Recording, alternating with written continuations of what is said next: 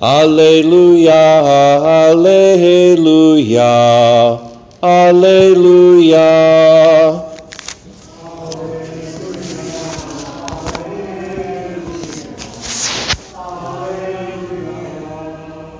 Blessed be the Lord day by day, God our salvation, who bears our burdens. Alleluia, alleluia, alleluia. The Lord be with you. A reading from the Holy Gospel according to St. Matthew. Jesus came to his native place and taught the people in their synagogue. They were astonished and said, "Where did this man get such wisdom and mighty deeds? Is he not the carpenter's son? Is not his mother named Mary, and his brothers James, Joseph, Simon, and Judas? Are not his sisters all here with us? Where did this man get all of this?" And they took offense at him. But Jesus said to them, "A prophet is not without honor except in his own native place and in his own house." And when he did not work many mighty deeds there because of the lack of their faith.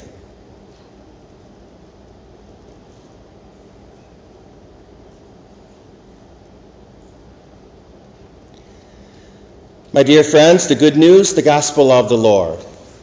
Praise to you, Lord Jesus Christ. May the words of the Holy Gospel blot out our sins. Amen. Joyful, joyful. Christ is risen. Christ is risen indeed. Yes, Christ is risen. Amen. Brothers and sisters, as we continue to celebrate our beautiful Easter season, and a couple things we're doing during the Easter season is preparing for Pentecost. Pentecost is not an ordinary day of the year. Begin opening your heart to the Holy Spirit, that the Holy Spirit will bring you new gifts this Pentecost, that you'll have a personal Pentecost this Pentecost, and you'll get yourself renewed in the gifts of the Holy Spirit and receive new gifts for God's mission. So Easter season, one of the things we're doing is preparing for the great day of Pentecost, and then ordinary time. I call that the school of the Holy Spirit. So all through ordinary time, you'll be learning how to be a disciple, how to be a better follower of Jesus. But it all starts with your personal Pentecost. So don't let this time slip by without preparing for Pentecost. And today the church does two things that are really cool and really great. One is we take this time to honor Joseph the worker today, and then the whole month of May is a month that's dedicated to the Blessed Virgin Mary. So in your prayer time now, you are to take out last month's prayer of devotion that the whole church wants, and now you add your new prayer to Mary in this month. This way, if you follow the church, they have certain devotions that are praying all year long. Each month has a different devotion. This way you're in tune with what Holy Mother Church is doing in the world.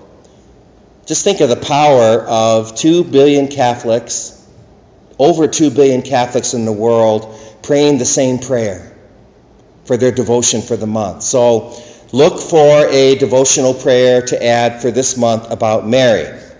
And today, St. Joseph the Worker. Hallelujah.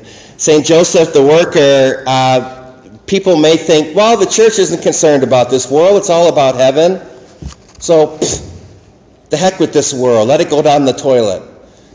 That's not what the church teaches. That's why I gave you this beautiful handout today from the Second Vatican Council, that actually when we work, we are participating in God's plan for the world. We are participating in God's creation of the world. God gave us that task back in the book of Genesis to conquer the world and to subdue it and to rule over it in wisdom and love and justice. So when we work, we are doing God's will, and it is God's will that we do work and we do improve this world. You all know the old Girl Scout saying, leave the room in better shape than when you found it when you go somewhere. Right? Leave that room in better shape. Well, hey, leave that earth in better shape than when you found it when you got here. Do things to build up people in this world and to build up our planet Earth. The Second Vatican Council says it beautifully. So far from thinking that achievements gained by man's abilities and strength are in opposition to God's power, or that man with his intelligence is some sort of rival to his Creator, Christians are, on the contrary, convinced that the triumphs of the human race are a sign of God's greatness and the effect of his wonderful providence. We are called to work and to work honestly and to leave this world as better than when we found it.